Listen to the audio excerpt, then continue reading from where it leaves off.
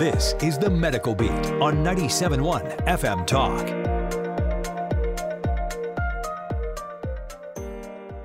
All right. Hey, good morning, everybody. This is 97.1 FM Talk, and you're listening to The Medical Beat. I'm your host, Dr. Steve Harvey, and we have Chad on the board, and we have a very special guest with us today. This is going to be exciting. Today we have with us Dr. Kevin Black from Washington University. Say hi to everybody, Kevin. Hey, welcome. Hey, yeah. So glad to have you on the show here. Dr. Black is a professor of psychiatry at Washington University, at the Washington University School of Medicine. Also has faculty appointments in the departments of neurology, radiology, and what was that other one? Neuroscience or neuro what? Yeah, neuroscience. Neuroscience, yeah. So I was telling him I have to tease him about being in 4 departments. How many departments does one guy need, Kevin? Yeah, well, my weight is enough to sustain that, Oh, okay. Okay. All righty then. Okay. Yeah. But anyway, so Dr. Black does a lot of amazing research in various areas of neuroscience, and which includes a lot of neuroimaging studies with PET and functional MRI and things like that. And his recent research, a lot of his recent research is focusing specifically on Tourette's disorder. So mostly today we're going to talk about Tourette's syndrome, and we're also going to talk about some of the research going on in Dr. Black's lab. And so to start out with, I want to ask the question. So Kevin, I think a lot of people, when they think about Tourette's syndrome, what they picture is that episode of The Simpsons where Bart Simpson fakes Tourette's syndrome. So I guess the first thing I want to ask is, did you see that episode of The Simpsons? I looked it up because I thought you might ask about it. Oh, okay. All right. So you looked at. So did you see the YouTube videos of that, or did you see some of it? Yeah. Right. So, John Mink, who was a professor of child neurology here before he moved to New York State, used to say that maybe 10% of people with Tourette's have the cursing that it's kind of famous for. Yeah. But 100% of people with Tourette's on TV have it. And Right. He just meant that it's, like a lot of things on TV, you see a caricature of reality sometimes. So. Yeah. Anyway. And I guess the cursing is a much more dramatic symptom. So of course they'll want that on TV. So which is, right. Sort of. So yeah. So right. So can you tell everybody? Go ahead. Well, I was going to say, the show had some elements of reality. So basically, to let people in on what we're talking about, Tourette's is defined by tics, T-I-C-S, not the bugs, but repeated movements or noises that people make, and a lot of them are very simple. The most common tics are things like, shaking your head or blinking forcefully, or sniffing or throat clearing, things that we all do sometimes, but we don't live with it hundreds of times a day. Yeah. Whereas somebody with Tourette's will tic many, many times a day. And it's not something that they're trying to do or set out to do that day or anything like that. It seems more inevitable. Yeah, or something they can't stop even if they try to. Yeah. So it's mostly verbal tics and also movement kind of tics, it sounds like. Yeah, the movement tics, the motor tics are more common, and sometimes people have only those. But basically, to make a diagnosis of Tourette's, you have to have motor and phonic or vocal tics that start in childhood that aren't explained by some other condition that lasts for at least a year collectively. Right. Okay. Yeah. So when Tourette's happens, it starts in childhood, and then what happens after that? Does it persist into adulthood, or does it go away, or what happens after that? Yeah, that's been one of the questions that I've been most interested in with my research. We know something about kind of the average person, but nobody's the average person, right? You know, Right. Yeah. and what patients or parents are always most interested in is, well, what about my kid? How can I predict what's going to happen with myself or my child? Yeah. And the kind of short summary is that most people who ever develop tics never have a problem with them after a few months. Oh. And most people who have tics for a year or more, long enough to diagnose Tourette's, most of them end up having relatively few problems with tics over the years, even though the tics tend to persist. Oh. But then there are about somewhere maybe a third of people with Tourette's who go on to continue having problems with the tics over the years. And for some people, it can, really be a major life problem. And on average, the quality of life is decreased in people that have Tourette's compared to other folks. Got it. So for people who have tics in childhood that last at least for a year, roughly 2/3 of them, the problem kind of goes away, and for roughly a third, it continues into adulthood. Is that right? Yeah, Basically? That's right. And it's an interesting thing because the definition of Tourette's has changed some over the years, and it used to be that you only counted it when it was bad enough to ruin your life at the moment, kind of, or to cause you real problems in social relationships or school or something. And, at the moment it's more like, well, we're interested in the biology. So whether it's bothering your life might come from a lot of different factors, your support that's available to you and all this. So we're going to count everybody who still has tics. And when you do that, almost all the people who have Tourette's in childhood still have tics as grown-ups if you stare at them, Oh, okay. If you look hard enough. In the doctor's office or whatever. Right. Yeah. But if they've disappeared to a point where you don't really worry about them, then, you can argue that that's not much of a disease, right, at that point. Right. So for a lot of people, the problem gets small enough, it's not really a problem anymore. Exactly. Yeah. Right. So overall, the prognosis is good for most people, and knowing why it gets better in many people and doesn't in some people is one of the key things that we're interested in my lab. Oh, yeah, right. And maybe trying to understand the illness better so that you can do more to help that 1/3 of people who continue to have it through adulthood. For someone who continues to have Tourette's through their life, and for someone that it's bad enough to cause a problem, what does that typically look like, or how does that play out in a typical patient's life? Yeah, well, there's quite a range, and some people can have tics that cause pain or injury, to themselves. But the most common problems are with society, with jobs and school and interpersonal relationships. Yeah. I mean, you can imagine you go for a job interview, you already spent time putting on your suit or whatever, buffing up to try to look your best. Yeah. And then you start the interview and all of a sudden you make a noise or you shake your head or something, and the person who doesn't know you across the desk is like, it might be, I don't know about this person. So, right. That does. Yeah, I get it. So, right. Hey, so we're gonna go out for a commercial break, but we're gonna be back really soon. We're gonna talk more with Dr. Kevin Black from Washington University from the Kevin Black Lab, and we're gonna find out more about Tourette syndrome. Be right back.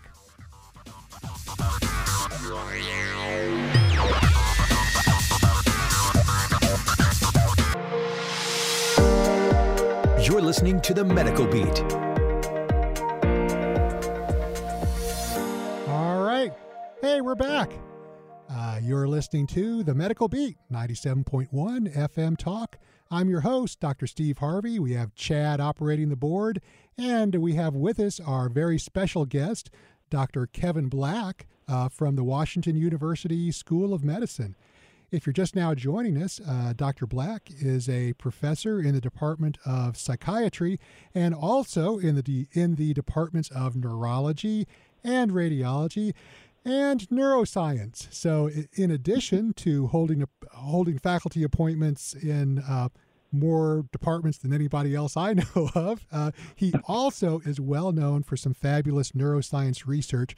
Currently, a lot of his energy is turned toward investigating Tourette syndrome, and more broadly toward investigating the relationship of ticks to Tourette syndrome. And before we left for a commercial break, we were just talking about how is it that that ticks influence the lives of people who continue to suffer from symptoms of their Tourette syndrome. And it sounds like a lot of those, a lot of the problems with that are, is this right, Kevin? It's mostly, I guess a lot of it is that it causes embarrassment or stigma or things like that if people are having tics or making funny sounds and things like that. Right, that's often the biggest problem. You know, we live in a social world, and tics seem, for whatever reason, to especially affect the movements and noises that we make as part of communication. You know, our face and shoulders and throat. You know, there are other ways that tics get in the way, things like distracting you from what you're trying to do. I mean, like if you're trying to take a test and like A, you're sitting there thinking, don't make that noise, don't make that noise. And B, every like 15 seconds you're flicking your arm or something, you know, your focus on the exam is going to be a little impaired. So I can imagine. Yeah. And I guess especially for kids, do they have like do people make fun of them at school or things? Do they have problems with things like that? Or that can be a big problem. I mean, I think there are some trends in society where, you know, people are trying to fight against bullying in general, and people are trying to be a little more aware. But you know, we're all human with our own biases and stuff, and kids are kids. So it can be a problem. Right. Hell is other people, as they say. So yeah, right. Oh, okay. Yeah. So overall, it sounds like you were telling us before that with Tourette syndrome, for a lot of people, the problem sort of goes away by adulthood, but for a lot of people, the problem gets small enough that it's not really a problem. But there's also some people for whom it continues to be a problem, even in adulthood. So I guess with your investigations about Tourette syndrome, can you tell us something about? Can you kind of tell us about the research that you're doing in your lab, preferably using small words? Yeah, that's wonderful. So I don't forget to say it. You can look all this up on our webpage. It's tics.wustl.edu. TICS. Cool. .wustl.edu. Cool. Tics.wustl.edu. Got it. Okay. Yeah. Yeah, so that has links to the different studies we're doing and general information about Tourette's and treatment and so on. But we're fortunate. The Tourette Association of America has named us a Center of Excellence, together with Washington University and the St. Louis chapter of the TAA, the Tourette Association of America. Woohoo! Excellent. Yeah, and so it's been in my lab we've been focused for years on the very earliest steps of how Tourette's develops. So, you know, somebody that starts having a blinking tic, let's say, you know, why does that maybe go away in some people, but then develop into more tics in other people? And we're, we've already found a couple of very interesting things, like tics completely disappear much less often than we thought. You know, in other words, if you bring people in and watch them when they don't know you're watching, the tics are still there much more often than we thought. But, you know, in a half hour, you know, regular, or a 10-minute, for that matter, doctor visit, you know, you may not have any tics visible, and they may not be bad enough to bother things, you know, and so, so anyway, and we found that there are factors about the person that can tend to predict who's more likely to have the tics continue. Things like having anxiety or having, being less able to hold back the tics when we ask you to. Those are things that can predict somewhat a worse outcome. So we're still doing that study, collecting more information, and that's for kids that are age 5 through 10 who have started having tics within the last 6 to 12 months. Right. And are you currently recruiting people for that study? Oh yeah. Yeah. And if you just Google new tics, NEWTICS, you'll find our study. Got it. Newtics.info. Yeah. Yeah, and then my colleague Deanna Green is in charge of a study that looks at the next stage, kind of at people who already have Tourette's, ages 10 through 14. Uh-huh. Because a lot of times during that age is when tics start to improve. Not in everybody, of course, but on average. Yeah. Uh-huh. And so she's collecting clinical information and MRI information to see, how your brain is working, and see if that can predict, again, who improves and who doesn't over that period of time. Oh, that's way cool. Can you tell us a little bit about has she any specific findings from that, or is there like a specific part of the brain that's malfunctioning, or would that be a vast oversimplification? Well, that study just got underway about a year and a half ago, so it's a little too early to know. Uh-huh. But we do have some results that tend to show that there's information in the brain activity about who's, that separates out people with tics and people without. And at the moment, the separation is kind of a little confusing to describe, but the point is that the information is there in brain activity, and so we expect that we'll be able to predict for the future. Nice, and also maybe to find out more about what the biology is of tics, or what. Yeah, exactly. Yeah. I mean, most of the treatments we have for tics have been what's the word I'm looking for? Kind of you trip over them, and they were invented for some other purpose, and they tend to work. And it'd be really nice to be able to develop treatments based on the science, of why we have tics. Right. Maybe to have better medications in the future. Yeah. Exactly. Yeah. Yeah. We're doing one research study right now, in fact, into an investigational medication for Tourette's, and really, so people who could benefit from treatment for tics, but who also wouldn't be, it wouldn't be inappropriate to be on a placebo for a few months. Right. We're looking for folks like that too. That's in children with Tourette's. Got it. Yeah. So before we run out of time, can you kind of go over if someone has a kid with tics and they're interested in enrolling in the study, what are the qualifications to be in the study, and can you tell us again where they can look to find out more information? Sure. Well, the easiest thing is go to our webpage, tics.wustl.edu, and there will be links there to how to contact us and whatever. And basically, our currently enrolling studies are all for children and adolescents. We've done studies with adults before, and we'll do them again. But and we're happy to just sort through and talk to you over the phone about whether it might be appropriate or not. So basically, anybody with tics or thinks, worried that they just developed tics, we'd love to talk with you. Cool. Yeah. Okay. So even if someone isn't sure if they qualify, or they're not sure if they want to do it, they can give you all a call and talk about it and figure out what to do from there.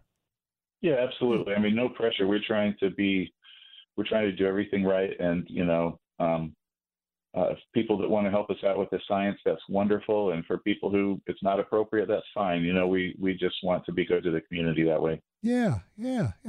Wow. And so that's tics.wustl, WUSTL.edu. Yeah. All right. And you have multiple studies going on? How many? Do you ever sleep, Kevin? How many studies are you doing? Well, I'm involved in 3 of these studies right at the moment. Oh. We're trying to do some more. There's a really fascinating thing. I don't know if we have time for it, but there's this fascinating thing that just came out of Nottingham in England about kind of zapping your peripheral nerves lightly to try to affect the way your brain fires, and we're trying to get involved in that also, but we're not doing it yet. So. Oh, but you might be in the near future. Yeah, we're trying to be. Oh, that sounds excellent. Wow, that sounds good. So, all right. And how about any? I think we just have a little bit of time left. Any idea what the future's like? Are there going to be better treatments on the horizon soon? Not so soon? What do you think?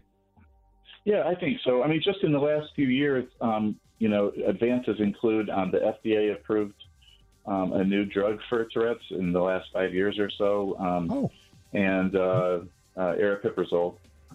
Right. And the efficacy and safety of behavioral treatments for ticks has really become better known in the community over the last 5 or 10 years.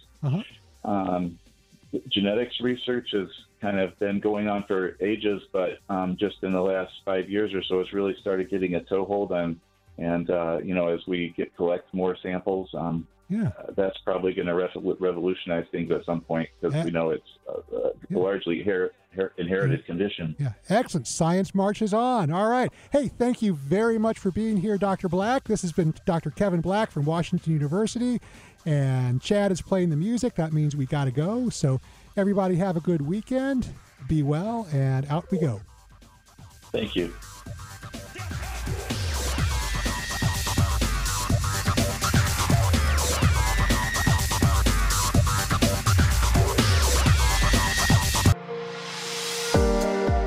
You're listening to The Medical Beat. All right. Hey, welcome back, everybody. This is 97.1 FM Talk. I'm your host, Dr. Steve Harvey, and you're listening to The Medical Beat.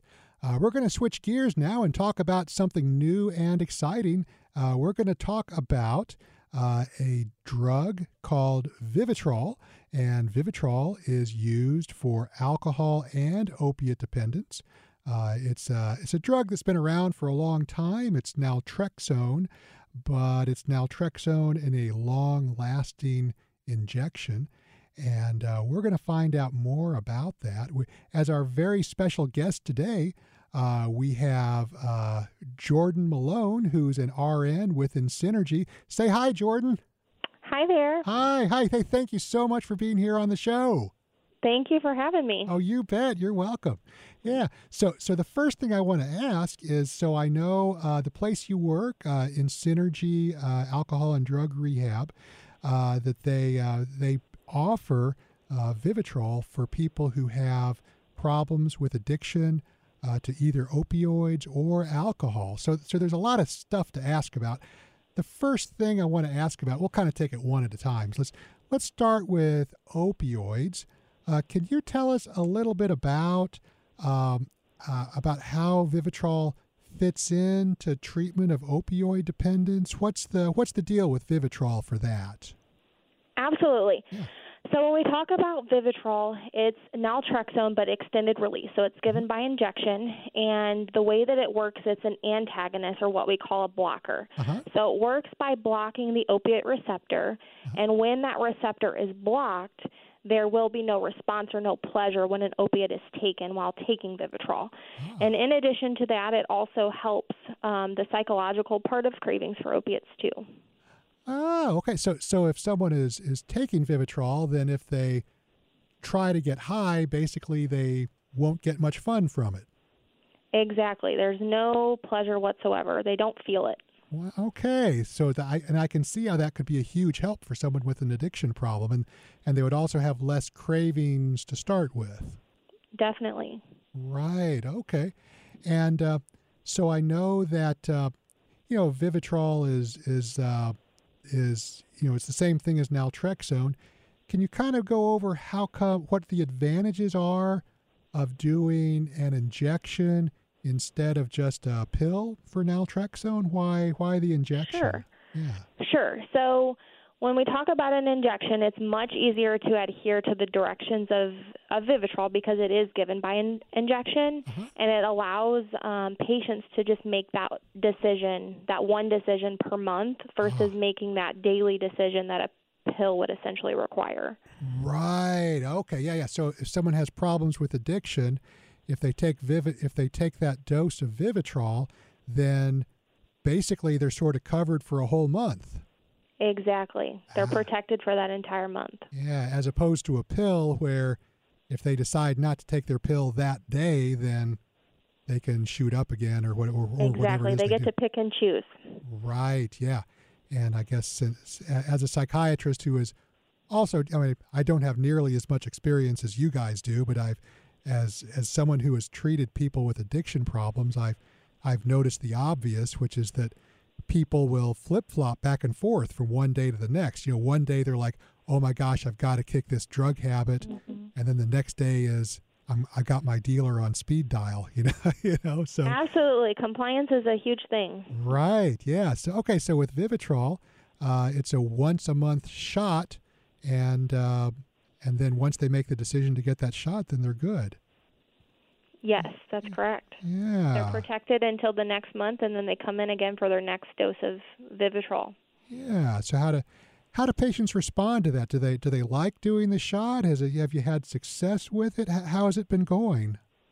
Most patients respond very well to Vivitrol, and definitely from that compliance standpoint, they don't have to have that worry or have that over their head every day of the month. They know once they come in and get that injection that they're able to kind of set their addiction aside for that month until they return the next time to get their next dose of medication. Yeah, and I know people who are having trouble with addiction, sometimes it can be just a struggle for them every day. So if it's a daily reminder for them, and that's something else that can cause some additional stress for them. Right, yeah, because if they have to remember to take that pill every day, then that's another thing to remind them they have a problem, and also another opportunity for them to say, oh, maybe I'll just skip that pill and do drugs.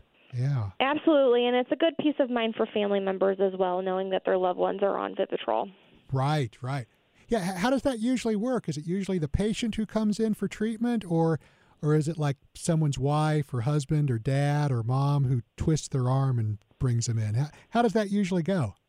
Well, we get both, of course. We have parents that are pushing them. We have, circumstances where they've lost their job or they've gotten into some legal trouble or something like that. So sometimes that's the factor that's motivating them. But we oftentimes see patients that are, ready to kick this and ready to get treatment, and they're there willingly and are motivated to stay sober. Right. Yeah. And I guess a lot of the people you see there are people who have failed other sorts of treatment for their opioid addiction? Oftentimes, yes. Often they've went to so many different inpatients and outpatients and different detoxes and tried several different anti-craving medications, and nothing has seemed to stick for them. Right, yeah. And I know in my own psychiatric practice, I've seen a few people who have problems with opioid addiction, and what always surprised me is that there are so many people who, have been treated for their opioid addiction at other places, and a lot of it is is like touchy-feely therapy, and therapy is important, of course, but therapy by itself sometimes isn't enough. Or they have therapy, or people trying to talk them out of using, but for some reason they've had this problem for years, and no one has offered them Vivitrol. You know what I mean? Yeah, it's unfortunate. It's unfortunate. There's medication-assisted treatments are definitely something that can greatly help a patient, and it's important to be familiar with what Vivitrol does and how it can help. Yeah, because everybody's different, but I think from what I've seen, there are some patients for whom, all these other treatments are just not going to work, but once they get Vivitrol, boom, they're done. They're better, And I guess that's what you guys have seen a lot of too. Definitely. Vivitrol, works better with counseling. It is indicated to be used in combination of counseling, so that's definitely something that we encourage. Vivitrol is a great tool to be able to utilize, so it's not a cure, but it is a tool that can be used by patients to be able to, help meet their treatment goals. Yeah, okay. So it's not, so I guess add in synergy, it's you offer Vivitrol, but you offer a lot of other stuff too, because I guess just going in there and taking a shot is not going to cut it. There's got to be more to it than that. True. So we have a Vivitrol clinic program, so we have patients that, have already been detoxed and they're interested in Vivitrol, and we can service it that way. Oh. So essentially what happens is we service Vivitrol and we become a part of their treatment team. So working together with their psychiatrist or their therapist, and offering that service of Vivitrol, but we do offer other services too. So an outpatient detox is one of them. Mm-hmm. So maybe someone's interested in detox and maybe they are interested in Vivitrol and haven't been detoxed yet. That's okay. We can help with that. We can get them detoxed, and they can do that in the comfort of their own home. So during this time while they detox, they do have 24/7 access to our clinical team at Synergy. Wow. And when we talk about Vivitrol, like I said, it really should be used in combination with counseling. So that brings us to our other programs, which are a 3 or 6 month program, and that really covers all of the bases. So that psychiatric and psychological services, so meeting with our physician, and he's board certified in addiction and psychiatry, and then we talk about that therapy. So the individual, group, family therapy is also offered in those programs. So we have a variety of things that we do at Synergy that can help. Oh, very nice. Yeah. So you offer a lot of different things so you can sort of customize the treatment to what that particular person needs. Yeah. Absolutely. We are a personalized treatment program. Right. Okay. Yeah. And how about, can you tell me a little bit about what kind of side effects are there to the injection? Is that any bad stuff? Sure. Well, with most medications, side effects can happen, but the most common side effects that occur are injection site reactions. So what that means is pain, tenderness, swelling, those types of things at the injection site. Oh, okay. So sometimes the injection can hurt, and otherwise, and that's. But sounds like there's not much side effects to Vivitrol overall. So, yeah. Overall, that's correct. Yeah. Okay. All right. Hey, we're going to be back in just a little bit. Chad's playing the music. That means we got to go, but we're going to be back. We're going to talk more with Jordan about Vivitrol and the treatment of substance abuse. We'll be right back.